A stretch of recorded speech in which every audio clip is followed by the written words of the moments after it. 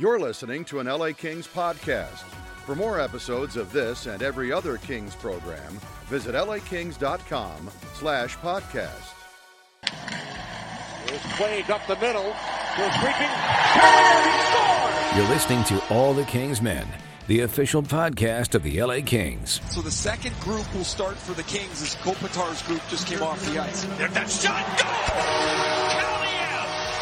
Go! Now, here's your host, Jesse Cohen. When it comes to a starting lineup, everybody loves the starter from Jack Black. Loaded with the superior skincare that the pros love, LA Kings fans can get the starter for just $10, shipping included. Available exclusively at getjackblack.com with the code TEAMJB, the starter has 4 of Jack Black's best-selling skincare and shave products, plus a full-size Intense Therapy Lip Balm SPF 25 in natural mint. Here's to the winning combination of the LA Kings and the starter from Jack Black. $10 plus free shipping, available at getjackblack.com with the code TEAMJB while supplies last. Welcome back, Kings fans. I am Jesse Cohen. This is All the Kings Men. The Kings only played 2 games this week, so we're going to do a real quick King of the Week. Then we're going to bring you a conversation that Zach Dooley and I had with Bill Ranford. Then we've got the post-game conversation with Trevor Raybone from the last home game, that OT win against New Jersey from Friday night. All right, time for King of the Week. First up, we've got our honorable mention, and it's once again a member of the Ontario Reign.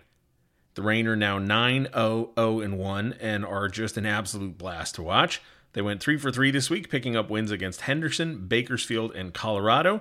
And Martin Frk has 10 points in those 3 games. That's 4 goals and 6 assists. So Martin Frk is our honorable mention, and I feel compelled to mention that we have a podcast covering the Ontario Reign for you guys called The Reign Check. It's Jared Shaffrin and Josh Schaefer, the broadcast team for the Reign. New episodes out every second week. Interviews with players, front office members, updates on the team. You can subscribe at lakings.com/podcast or anywhere you get your podcast. So go ahead and Reign check it out. Anyway, our runner-up to the King of the Week is Adrian Kempe. 2 goals in 2 wins this week against St. Louis and New Jersey, plus a goal in the shootout against the Blues. And that means that our actual factual King of the Week this week is Arthur Kaliev. 2 goals, both of them totally unsurprisingly on great shots. The game winner in the shootout against the Blues.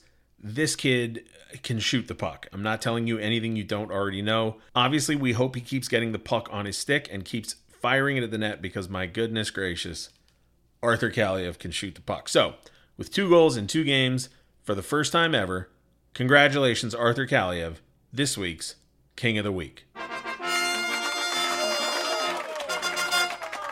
Okay, now, let's get to our conversation with Bill Ranford, where we talk all about the new forechecking system and some special team strategy, and of course, I'm just kidding, we talk all about goaltending.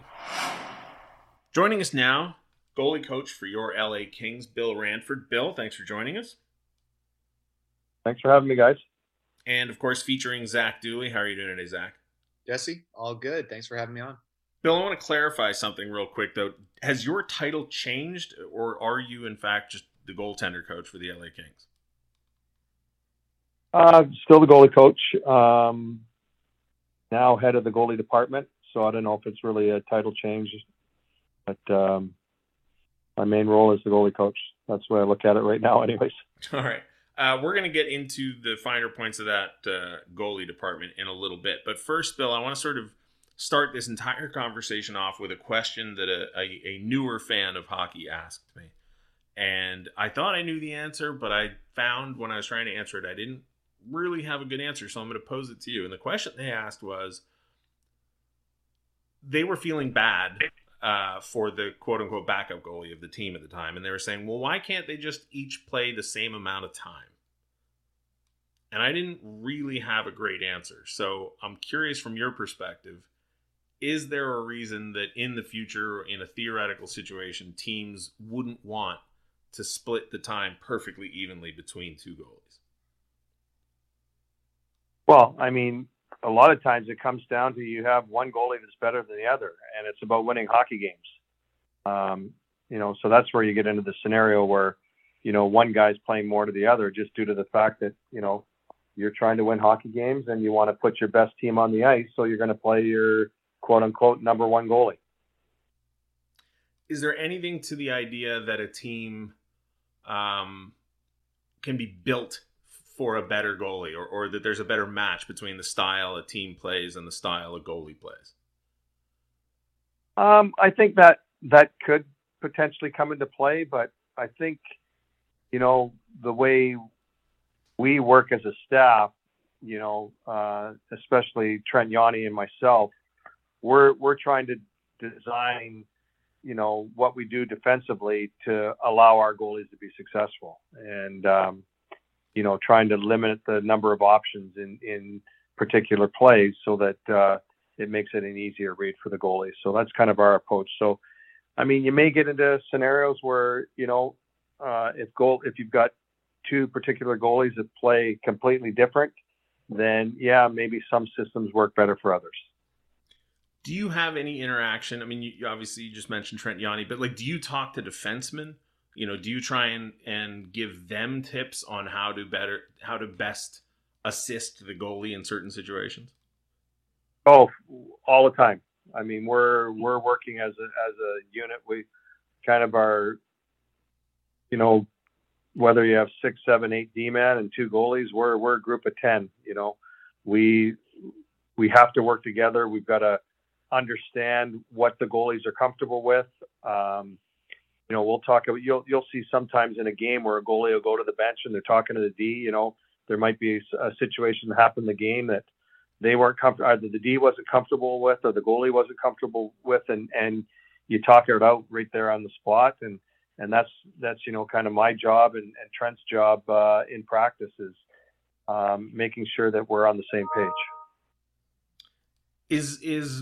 Are the principles of defense universal enough that when there's a coaching change, you can pick up the conversation where it left off with the previous staff? When Trent Yawney came in, for example, did you and he have to compare philosophies, strategies, or does everybody pretty much understand the generalities of playing defense and goaltending in the National Hockey League? No, I think it goes from staff to staff, and I was fortunate that there wasn't a lot of changes from Trent's philosophies to what John Stevens were for a number of years here, where we were very successful. So I've been pretty fortunate that way.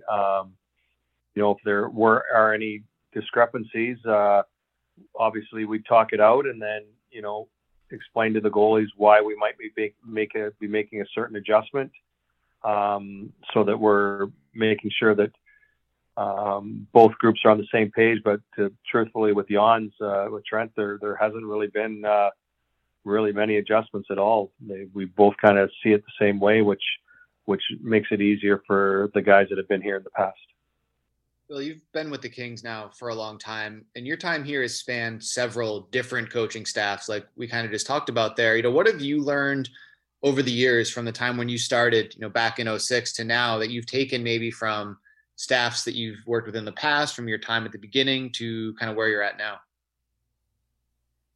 Well, I mean, I guess I've said it a bunch of times, just in our conversation here, is we've got to make sure that everybody's, from the forwards to the D to the goalies, are on the same page, that we have structure in place in order to be successful. Because if, for example, if we're handling a 2-on-1 into the corner and we're handling it 3-4 different ways, then your goalie's just guessing. But if we know that, what we want our D to go handle, what we want our goalie to handle, that allows us to be much more successful in defending those plays. So, I think, because I worked with John the longest, just making sure that there was structure in place, that everybody knew what their jobs were, and then it was about executing, the particular job that you have to do on certain plays. And then also having that ability, what we call a hockey play, where you just got to play hockey and use your gift that you have and just make a hockey play. Bill, your job on the coaching staff is very different than anyone else's. If you look at maybe Todd or Marco or Trent, their groups of personnel are larger than yours, which I think makes your specific role a lot more relationship driven. How much of your job is the technical side of being a goalie coach versus, having those more personal relationships with Jonathan, with Cal, with whoever might come up? Yeah, I mean, it's really kind of a touchy subject. I mean, I don't want to become a crutch. So you have to be really careful in how you build the relationships. I think it's more about trust, that the goalie's understanding that I got their backs, that I can go to the coach if there's, there might be a situation that they're not happy with or uncomfortable with, and you can, they can use me as the middleman to talk it out. And but the biggest thing I work on is just, that trust factor that, if the goalie says something to me, I'm not going to go running to the coach and say, Jonathan said this. There's a way of getting the message across.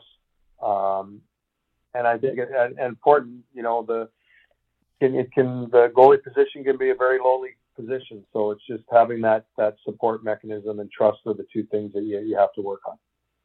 Bill, this seems like a good time to bring up the goalie department because you're talking about trust. And I would imagine that now that you're building out the goalie department a little bit, at least that's my understanding of it, not only do you have to build trust between the goalies, but I feel like you probably have to build trust between you and Matt Miller and anybody else in the department, and that trust has to sort of translate from the players to all the members of the coaching staff in that department. Does that sound right? Yeah, no, for sure. We obviously the trickle down effect. There's me at the top right now, and Matty Miller that's working development American Hockey League, and then we've just added Adam Brown and Adam's development and working with the guys in the East Coast League. So, we spent most of the summer putting together a manual, going over philosophies. Obviously, when you bring somebody new on board, you're always looking for some new ideas and making sure that they're on the same page that Maddie and I are on, and so that the last thing you want to do when you have three members of this department is that you're all on different pages, and that's not the way to improve your goaltending. So we worked hard this summer to make sure that we're on the same page as how we're going to approach things, teach things, talk to the goalies, set up trips so that, we're showing some love to the different guys that are in our system. And, and just making sure that they're, we worked on, as Adam being a new member, giving him the opportunity to try and build trust with the goalies in our system. So, we're excited about it. We're in the infant stages of it, but I'm excited about, continue to move forward, because I think, one thing that we have done well here over the years is continue to develop goalies. Unfortunate sometimes we've developed goalies for other teams, but you have to understand that as these young guys come up, they become an asset, and potential asset can improve your team either by playing for the team or using the asset to trade for either another player or pick. So our job doesn't end with just, working with the top two guys. To that end, Bill, there are a million things that make the goaltending position different from the other players in the National Hockey League, but one of them is just obviously there's fewer of them. So your job probably affords you a more direct communication and a more personal relationship with the quote-unquote prospects than a head coach would with some of the guys in the development system. But I'm looking back over the history of the position for the LA Kings, and there was a season 2007, 2008, you guys had 7 goalies. 2010, 2011, you have 2 goalies. Last year, you have 3 goalies that play games, but Matty Villalta was up for a little bit. Is it more challenging when you have a season where you have 7 guys in net for the LA Kings versus a season where you have 2 guys or 3 guys? Oh, for sure. I mean, if you're using 7 goalies, things usually aren't going well. Right. And that, you're having obviously injuries to key guys, or guys haven't played well. So there's pros and cons to it. The pros to it is guys that you may not have thought were going to have an opportunity to showcase themselves. And the cons are that if you're using 7, a lot of times things aren't going well. So, but it's all about opportunity. So it gives one of those 7 guys an opportunity to showcase himself and prove to coaches or management that they can play in this league. So you got to take it for what it's worth. I mean, obviously that year wasn't much fun, but it gave us an opportunity to look at different guys to see if they could play.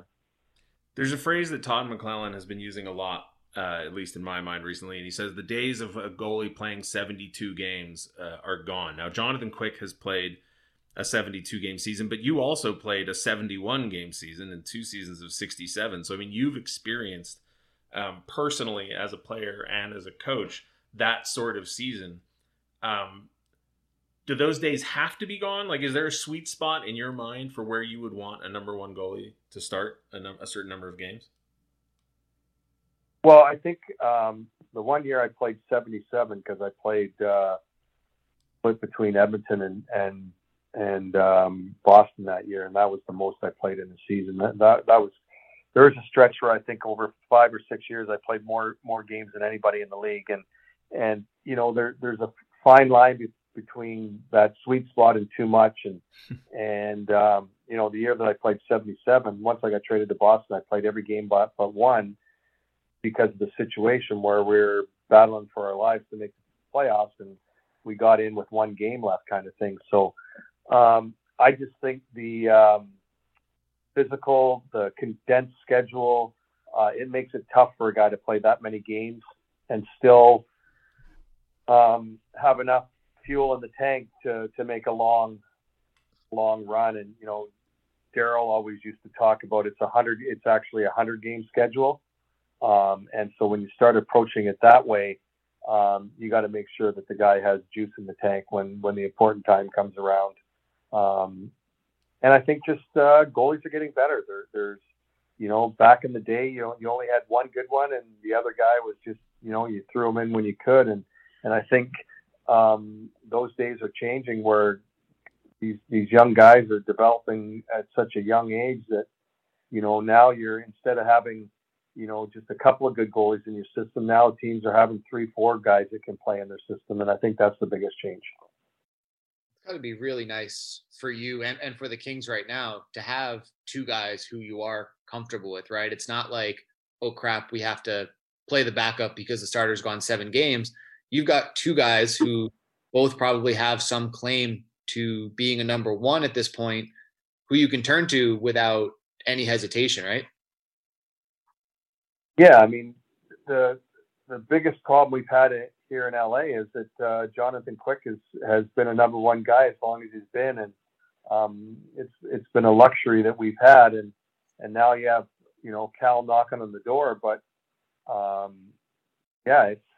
we've been very fortunate to kudos to Quickie on being able to play that long and be that dominant guy for as long as he has been. So now we're in a situation where we've got 2 guys that we feel comfortable we can go to.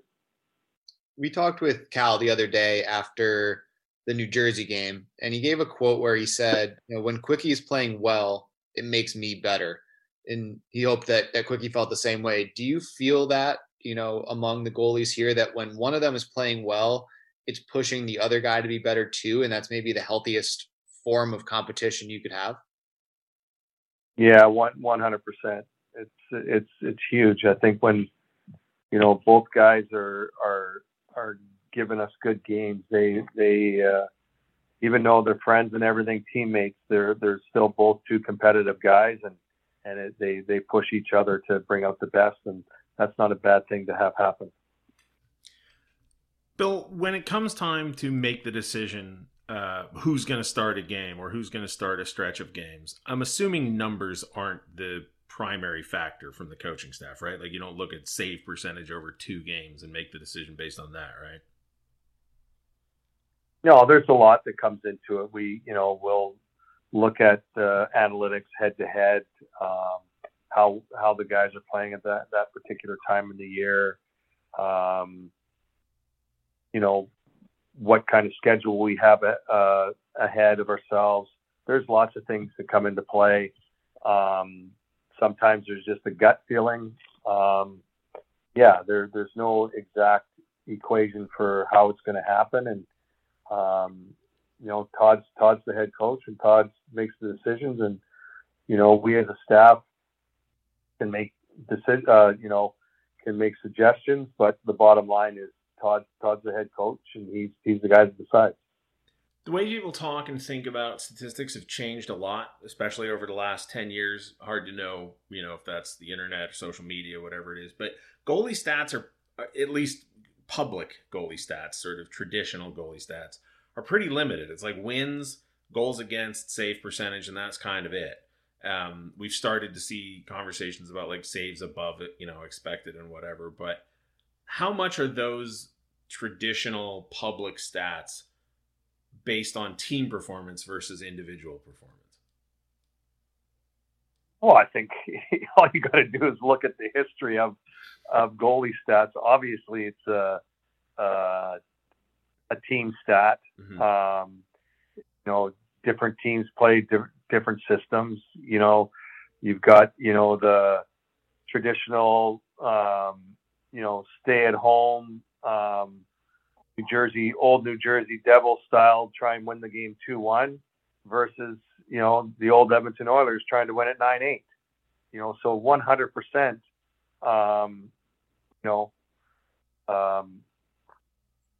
The team play is a big part of it. And, who would you rather have in the net, Marty Brodeur or Grant Fuhr in their heyday? And it's like a wash, but playing in 2 totally different systems. So it's 100% that a big part of it has to do with the team in front of you. If you've got a run and gun team that can score 6 on any given night, you're not too worried about giving up a tough one. But if you play on a team that has to win 2-1 every night and you give up a bad goal, there's a good chance you may not win. So there's different pressures of playing for different teams, different systems. What I took from what you just said there is that if you weren't on the Edmonton Oilers running guns teams, we might be seeing some incredibly low stats from you in your career had you been behind the trap. I think that's what you're getting at, right? Yeah, for sure. Exactly. But all you got to do is look at the difference in the Edmonton Oilers goalie stats from regular season to playoff. Bill, there's a lot of, at least sort of casually, there's a lot of comparisons between goalies and quarterbacks, goalies and catchers in baseball. Anytime there's a one position that is, significantly different from the rest. There's a phrase that I've heard used a lot, a systems quarterback. Every now and then a goalie comes along and gets accused of being a quote unquote system goalie. Is there such a thing as a systems goalie? I've never really heard of like a system goalie. I mean, if you've got a goalie that doesn't necessarily move as well as others, but is a good first shot save type goalie, if they play in a really structured system, they're going to be very, very successful. But a less structured system, maybe not so much. Whereas if you got a goalie that flies by the seat of his pants, is a little bit all over the place, he may not shine in a structured setting because his game is a little bit messy. So it's a interesting question, a tough question, but I think if you got a goalie that's a really good first save he's playing on a structured team, he could have you could sometimes get fooled by the fact how much success he has, and then he then goes to a team, signs somewhere else on a less structured team, and gets lit up. That makes sense. It does, actually, yeah. I'm going to go completely other direction on you and ask you a weird question. When the team is getting ready before practice, we always watch how the goalies get warmed up. And I'm wondering, how do you guys pick the shooter that you use to warm up the goalie? I'm guessing you don't pick the most errant shooter who might accidentally hit your goalie in the mask, but you probably don't want the worst shooter on the team either who doesn't get things going. How do you pick the profile of the guy that you want to warm up the goalies? Well, I'm not going to lie to you. It's been a struggle this year because I had Trevor Lewis for like 10 straight years, and he didn't have very many injuries. So, and he liked doing it. It's hard to find guys that like to do it. So we're working on through. We thought we found a guy in Elias, and then he got hurt again. So it's like it's been a revolving door this year, which is quite interesting. But I try and find somebody that likes to do it that's going to be around for a long time because it just makes it easier for me. I just had one more, another random question before we finish up here. You're an accomplished international goaltender from your playing days. You wore the Maple Leaf on your chest, one as a team and as an individual. What was it like to wear the USA on your chest when filming scenes for the movie Miracle? Was that tough for a Canadian to do? Was a little bit early on, and then I got over it. But 100%. I was a military brat, so yeah, it was tough the first couple times throwing it on, but after that, I didn't put too much thought into it. But the initial stage of putting it on, for sure, it was strange. Last one from me, Bill. Quick and Cal use different hands for their catcher and stick. Cal's what's known as a full right goalie. How much difference, if any, does that make in the preparation, the coaching, and the handling of the goalies? None for us as far as decision who's going to play or not. Just depending on some power play situations as far as taking away the blue paint. Different from one goalie to the next. That's about the only thing that, if they're running the power play off of Quickie's blocker side, we know it's going to be a lot easier him to take away the blue paint, and vice versa. If they're running the power play from the opposite side, that's Cal's strong blocker side. We know that he's going to do a job of taking away blue paint. So that's the only thing. But it never comes into play as far as who's going to be in that particular night. Right, I actually lied. I have one more question, and I'm just double-checking Wikipedia here. According to Wikipedia, you're the only goaltender in history to be awarded the MVP of the Stanley Cup playoffs, the Canada Cup / World Cup, and the IIHF Hockey World Championship. Is that true? Did you win the MVP of all of those, and are you aware of any other goaltender to have done it since? Nobody else has done it. I'm the only one that's ever done it. There you go. Wikipedia comes through. Bill, thanks so much for joining us. We really appreciate it. Not a problem, guys. Thanks for having me on. All right, that was Bill Ranford, and we thank him again for his time. Now, here's the conversation that Trevor Raybone and I had following the win over the Devils Friday night. And don't forget, subscribe to The Rain Check, lakings.com/podcast. All right, we are here deep within the bowels of Staples Center. I used to say high above the ice, but we're not high above the ice. We're deep within the bowels of Staples Center. I'm here with Kings PA announcer Trevor Raybone. How are you doing tonight, Trevor? I'm good, Jesse. It's always better to be here after a stressful win, but I'll take 2 points any way we can get them. They don't ask how, they ask how many, right? That's the cliche. Absolutely. I always thought your last name was Rabone or Rabone. Raybone. Raybone. Yep. It's like there's a Y, but there's not. I've got Rabone, Raboni, Rabone. Yeah. I mean, you never corrected me. I've just gotten it since elementary school, so It doesn't really bug me. So let's talk about this game, Trev. From your perspective, I got a number of messages, texts, DMs open tweets asking, "This game is boring, right?" Same thing as Wednesday night too. It just took a while to get going. A lot of guys just falling down. I don't know if there was an issue with the ice tonight, but it seemed like there was a inordinate amount of players going down right along the blue lines. Yeah, both sides. We were up to 12 on our counter down at ice level at one point. It just took a while to get going. Took a while to. I don't know if it's just a feeling them out kind of thing, but it seems like 40 minutes is a long time for a feeling out period in a game.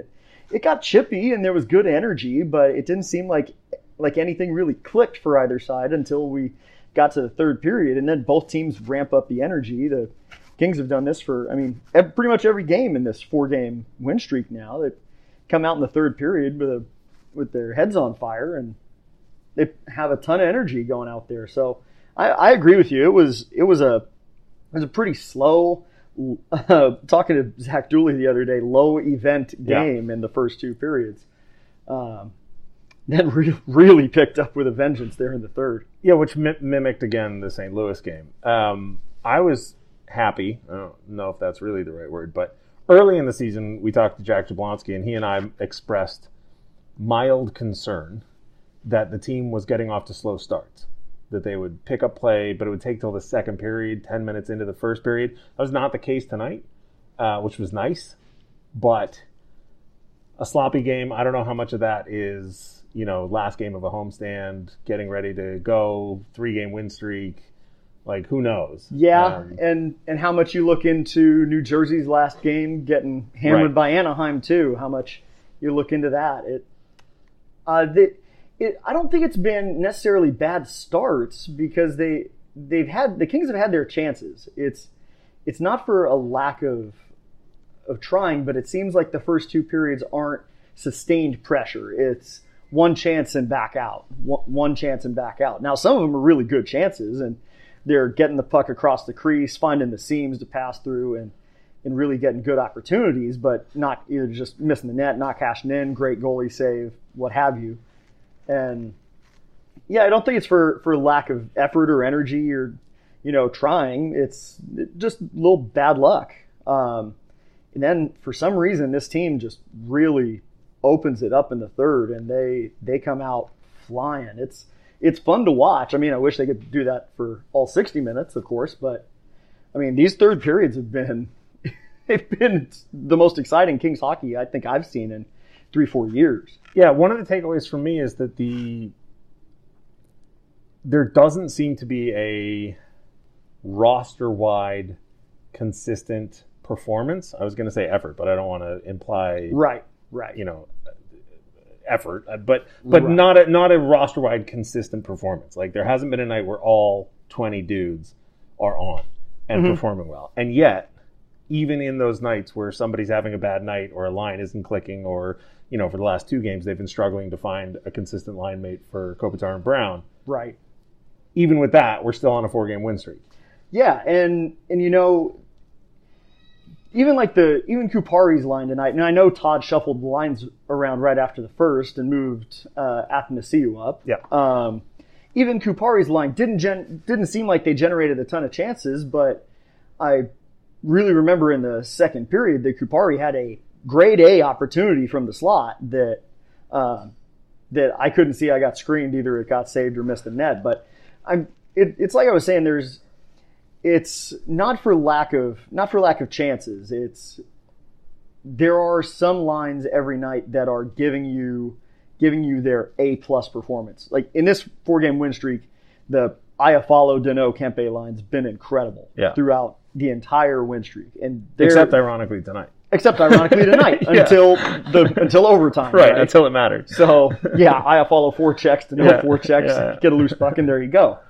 But it just seems like which line is going to be that line tonight, and I think they're going to need to keep experimenting a little bit, figure out what's working. They need to get healthy too. They've got Arvidsson, Anderson, Velarde all on the shelf right now. Doughty, Walker, like they're missing a lot of guys. So I mean, that's going to be tough in and of itself, in that all the lines you came into training camp with have been completely blown up. So that's got to be tough for him. But there's one line, it seems like, every night that's going to give you that A+ game, and I don't want to say that's a bad thing. I think that's a great thing that there is at least one line that's going to give you that A+ performance. They're going to be in there every shift they're out there.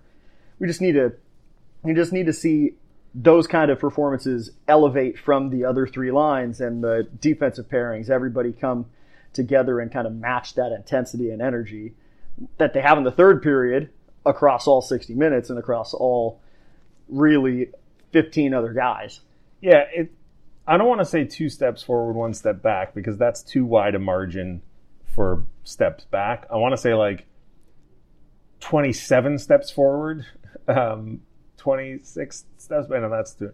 But you know what I mean? They're playing well. They do everything you'd want, like the game against St. Louis, and now again this game. Yep. You grind out 40 minutes, then you let it fly. You take a lead in the third period, and you give it up. With a minute left. And last year that would have been cause for 2 losses. This year it winds up being 2 wins. And so you go okay, that's great. But you cannot. It's a warning sign. Yeah, right? You cannot ignore the fact that they gave up 2 goals with a minute left in both It's games. a warning sign, and it's something that happened last year. Look at those Minnesota games. Mm-hmm. How many times they do that to Minnesota however many times they played them. Yeah. It's definitely something that is, I'm sure, will be addressed. It's not something that we're the only people seeing. Right. I'm sure Coach McClellan and Yanni and all them are going to address this. It's so interesting because really the game against St. Louis was a scramble, and Torrey Krug just throws one at the net off the post and in, and then this one was an incredible shot from Pavel Zacha. Who just put it through traffic. Yeah. Peterson never saw it. He placed it perfectly. Probably could have cut down the time and space for him and not let him walk in a bit high circle there. But, it's one of those things you kind of think, maybe it is what it is, right? It's you give up a lead, but you figure out a way to not let that deflate your team, and that's been something that's been sorely missing from the Kings for 2 or 3 years now during this rebuild. Is something goes wrong, it has that snowball effect, and you see it just kind of permeate throughout the entire team, and then all of a sudden you look up and they've just scored 3 on you, and you don't know where that even came from. So it's nice to see that they're just wiping it clean from their mind and battling back immediately. It could be just fortuitous that those goals happen right at the end of the period. So they have that couple of minutes, get the ice scraped, they clear their mind and kind of reset, get back to it, instead of having to go right back out there in a high leverage situation and defend again. There have been a couple moments where the Kings got scored on where, I don't want to make it sound like an excuse, but I think it's just one of those things where it's like, well, that is what happens when you have a lot of young guys on your team. They make mistakes and they get scored on. This is not a direct comparison, but I can remember early in Sean O'Donnell's career when I was a young, impressionable fan and there was no internet to learn more about hockey. And I would just go, oh, this guy's a bum. He's giving up goals. He's on the ice for these terrible goals. And over the length of his career, you find out what a good defenseman Sean O'Donnell is. But in that moment, early in his career, you go, and I'm just doing that because that's the one that sticks out of my head, because when he came back, 20 years later and was a mentor for Drew Doughty, you're like, oh my God, this guy's incredible. I see that a lot in Bjornfoot and Anderson. And they're Bjornfoot, we were talking about it in the press box tonight, me and Dooley, he's 20. Yeah. He's not even 21. He's 20 years old and he's playing basically top pair minutes with another kid, Anderson's 22, I think, who's playing his offside. And they're being thrown into a position that they shouldn't be in because Drew Doughty's injured. And they're, tonight was the first even strength goal they've been on the ice for in 5 games. Yeah, you hit it right on the head. You have Bjornfoot and Anderson. They were the top pairing, just over 20 minutes each. Matt Roy led the team with 22-38, but then you kind of look at that. These two young guys, and Matt Roy's still young. Like he's not Alexander Edler veteran status, right. But they're all playing over 20 minutes, and you have Edler at 14-38 here. So they're asking these young guys to jump in, and we're going to toss you into the deep end of the pool. Like it's Doughty's out, Walker's out. It's sink or swim, and they're holding their own. They're going to make those mistakes. It's like you said though, with Sean O'Donnell, they're young. These things are going to happen. It's part of the learning curve. You're going to see them learn from these mistakes, and you hope that it doesn't hurt their game later, right? You hope that all of a sudden they learn from this, they recognize the situation. Oh, this is something that happened to me before. Okay, I need to react a little bit different here. Watch film, figure it all out, and it's going to come together. You see it already with Bjornfoot and Anderson, especially with Toby. To me, Toby's been tremendous. Yeah.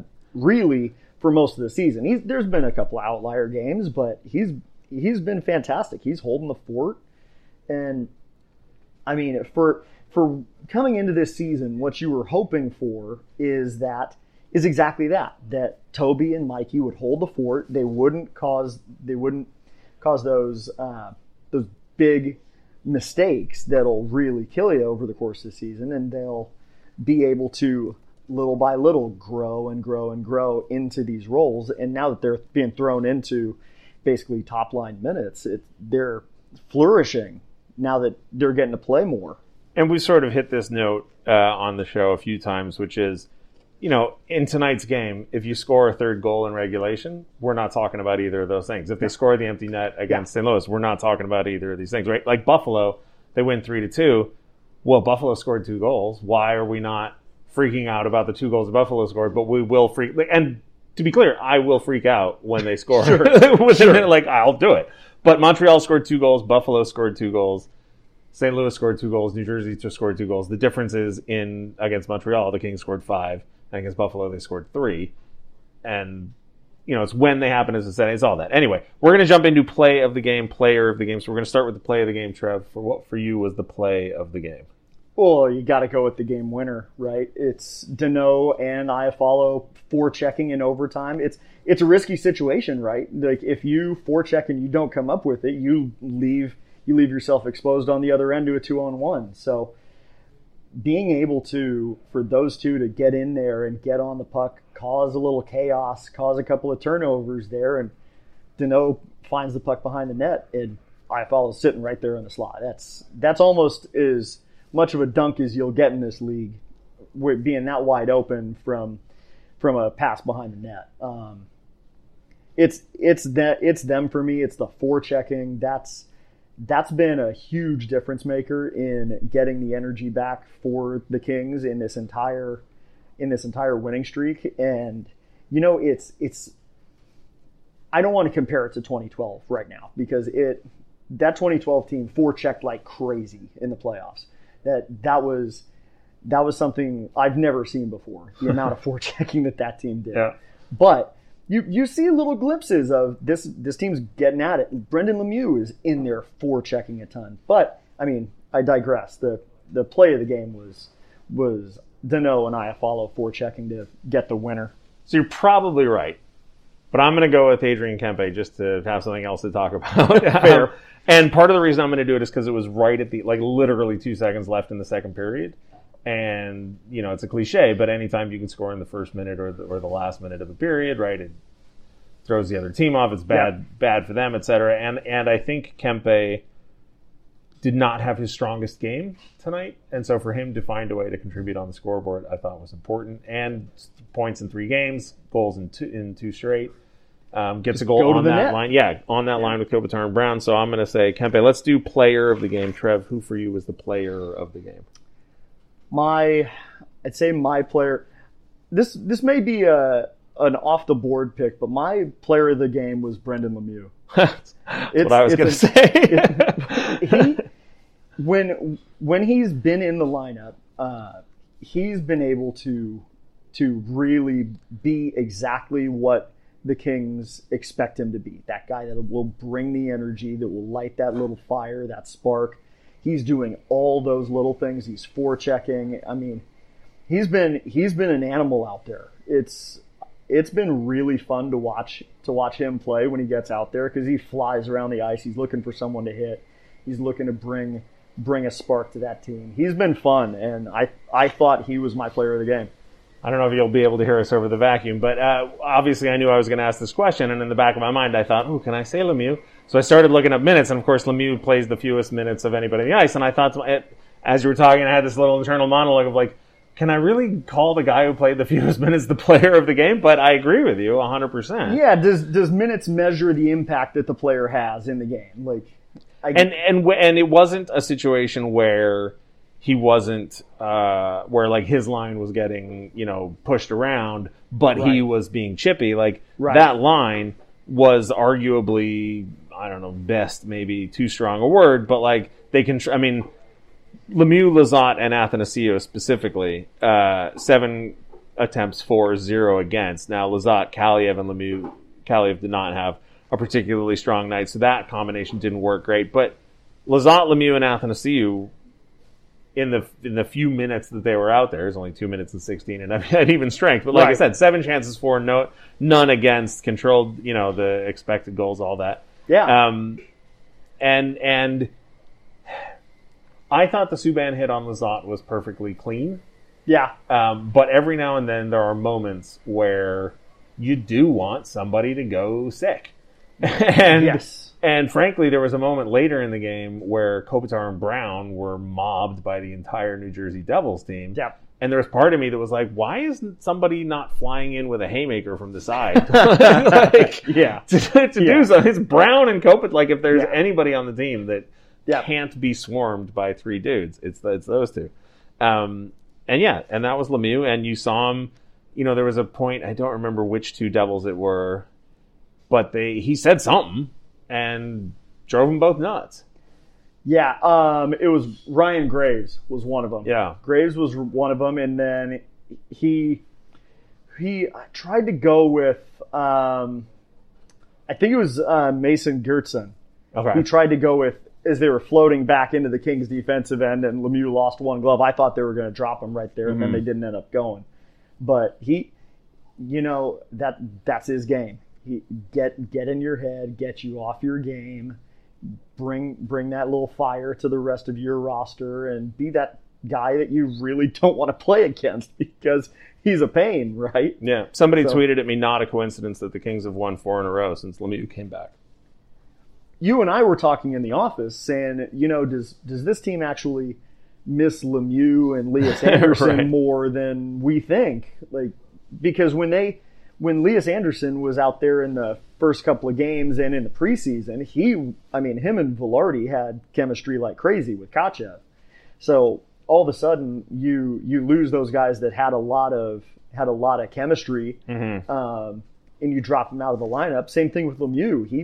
He scored a pretty nice greasy goal against Vegas in that Salt Lake City game, and all of a sudden you're thinking, hey, this could be found money here this season if he's contributing like this. And you feel like you keep seeing it from Lemieux every game he's in. He's that wild card. If he's on his game and he's being a pest, then that's been good, positive for the Kings. Yeah, there's a long list of words that fit under the category of intangibles, right? And it drives people nuts when you talk about them. But one of the things that I don't think can possibly be questioned is that, and there's not a word for it, so I'm just going to throw out a word salad, and I hope people will understand what I mean. Identity, culture, spirit, whatever it is, right? Like, that matters, right? We heard from Phil Deneau when he came over this year. He said, with the right, what did he say? With the right will, you can beat anyone. I think will beats skill, right? That's a phrase that I've loved for years, and you saw it particularly on the 2012 team, right? Like, they out-willed teams. They didn't lose their composure. They wanted it more, whatever you want to call it. Now, the problem with that is, and I've fought with certain city officials about this in the past, it's really easy to start going, oh, well, they have a winning culture, and then not think about it anymore. But culture, identity, whatever, all that stuff, is not something, it's not a monument that you build and walk away from and it never erodes. Like, you have to build it every day. Yeah. And what I think we're seeing now is over the last 3 years, the old culture, which was great when it was great, became stale, for lack of a better word. Right? It wasn't being built every day. I think there was a lot of, oh, well, we have this identity, so that's what it is. Right. And you see all these guys traded away to different teams, and they begin to be more productive, or at least be a part of better records. Yep. And it's because they are swept up in that team's identity, but for whatever reason, the collection of those personalities had stopped being effective in that, right? Like, culture is great when it's working, but once it stops working, then you need to change it, as good as it may have been at one point. Yep. And so now we're starting to see, whether it's Anderson, whether it's Iafallo, whether it's Matt Roy, whether it's Lemieux, Lizotte, like Bjorn, like, we are starting to see a new culture being built. And to our point earlier about the guys being young, the culture is young, and there are going to be growing pains. And I think it might cause a little bit of like cognitive dissonance, because you see Jonathan Quick and Dustin Brown and Anze Kopitar, and even though it's a tiny handful of guys that are left, you're still thinking like, oh, you hear it from the coaching staff and the media field, but it's like, these guys know how to win. And it's like, sure, those guys, but the other 17 dudes on the roster weren't here for that. Yeah. And you can see it, when they win the game, and you can see Lemieux's reaction to Kopitar double doinking on the post, right? He's crestfallen, and so it's just really fascinating to watch a literal new locker room identity sort of growing and evolving. And how re-energized are guys? I mean, Kopitar's been he's been steady Eddie, the most consistent guy throughout his entire career. But how re-energized have guys like Dustin Brown and Jonathan Quick looked early on this season? Brown's flying around like he did early on in his career when he wanted to hit guys, and he wanted to be that guy that would cause havoc. Still pot his fair share of goals, but wanted to create a little bit of chaos. And then you see Quick after the shootout last night gave two, they were small fist bumps, right? But that's probably the most animated we've seen him in 4 or 5 years. So I mean, they're playing well. You're getting the performances from the veterans that you would expect. Now you would want Dustin Brown to probably score a little bit more, right? Quick is giving you more than you could probably hope for right now, or what you were expecting. I think everybody looking at this team is expecting, this is going to be the season for Cal Peterson to take the mantle and run. But has that fired up Jonathan Quick that all of a sudden, you know what, he's coming for my job, so I need to be on my game, and he has been. His numbers don't lie. He's over 900 save percentage, for the season. Yeah, he only has he doesn't have the number of wins, but that's starting to grow, and his underlying numbers have been really good. So it's a real interesting thing that these young guys are coming in. They're pushing for these roster spots. It's what the front office and Rob Blake and Todd McClellan talked about last year, the year before, coming into this season. We're going to start getting young guys coming in and pushing for roster spots. And if they're going to push you out, then they push you out. That's the NHL. You earn a spot, you're in a spot. Doesn't matter who you are. If they come in and show that they're more valuable, then they're going to play. Yeah. So my biggest takeaway, I think, from this game and the 4-game winning streak is, if you wanted to, you could make a pros and cons list of everything that's working and everything's not working for this team. And just looking at it like that, if you said to me there's more problems than there are solutions, I might shrug and go, okay, I hear you. Injuries, penalty kill's not working, they're giving up late goal. Okay, we don't know who's on the top line. You can make a list. Mm-hmm. But I would just point to the 4 wins in a row and go, they're finding ways to win, and it's going to be a long season. They've got injuries, but like I said, we're watching this culture be built. We're watching these guys take spots, and I don't know. I'm not worried about it. Even acknowledging that it is not a perfect team. Yeah. I'm not worried. They're going to take their lumps, right? Yeah. We all know that. I think the level-minded observer would say that this team was coming in as a fringe playoff team coming into the season. They really got to fight. They got to have some things maybe go their way, or really get some good performances from these young guys. Now they have a bunch of injuries, but it's what you said. They're finding ways to win. And the Kings teams of the last 2 years, these games where they would make the mistakes, right, those teams would almost find a way to lose, right? Right. Maybe not in that way, not finding a way to lose, but they'd cause those mistakes and they'd just kill you. So this team, I want to tweak a minor tweak to what you just said about finding ways. What we both said about finding ways to win, because they're finding ways to win after finding ways to lose, and that to me is the sort of fascinating part of it. Right? Is like, had they lost tonight or lost on Wednesday, you could go like, oh geez, they're finding ways to lose. Sure, right? But they didn't. Sure. So. And really 5-on-5 for this team. Like, I haven't really dove into the numbers. I'm sure you have, but 5-on-5, this team doesn't feel like they're defensively playing very bad at all. No, they're not getting hemmed into their zone that too long.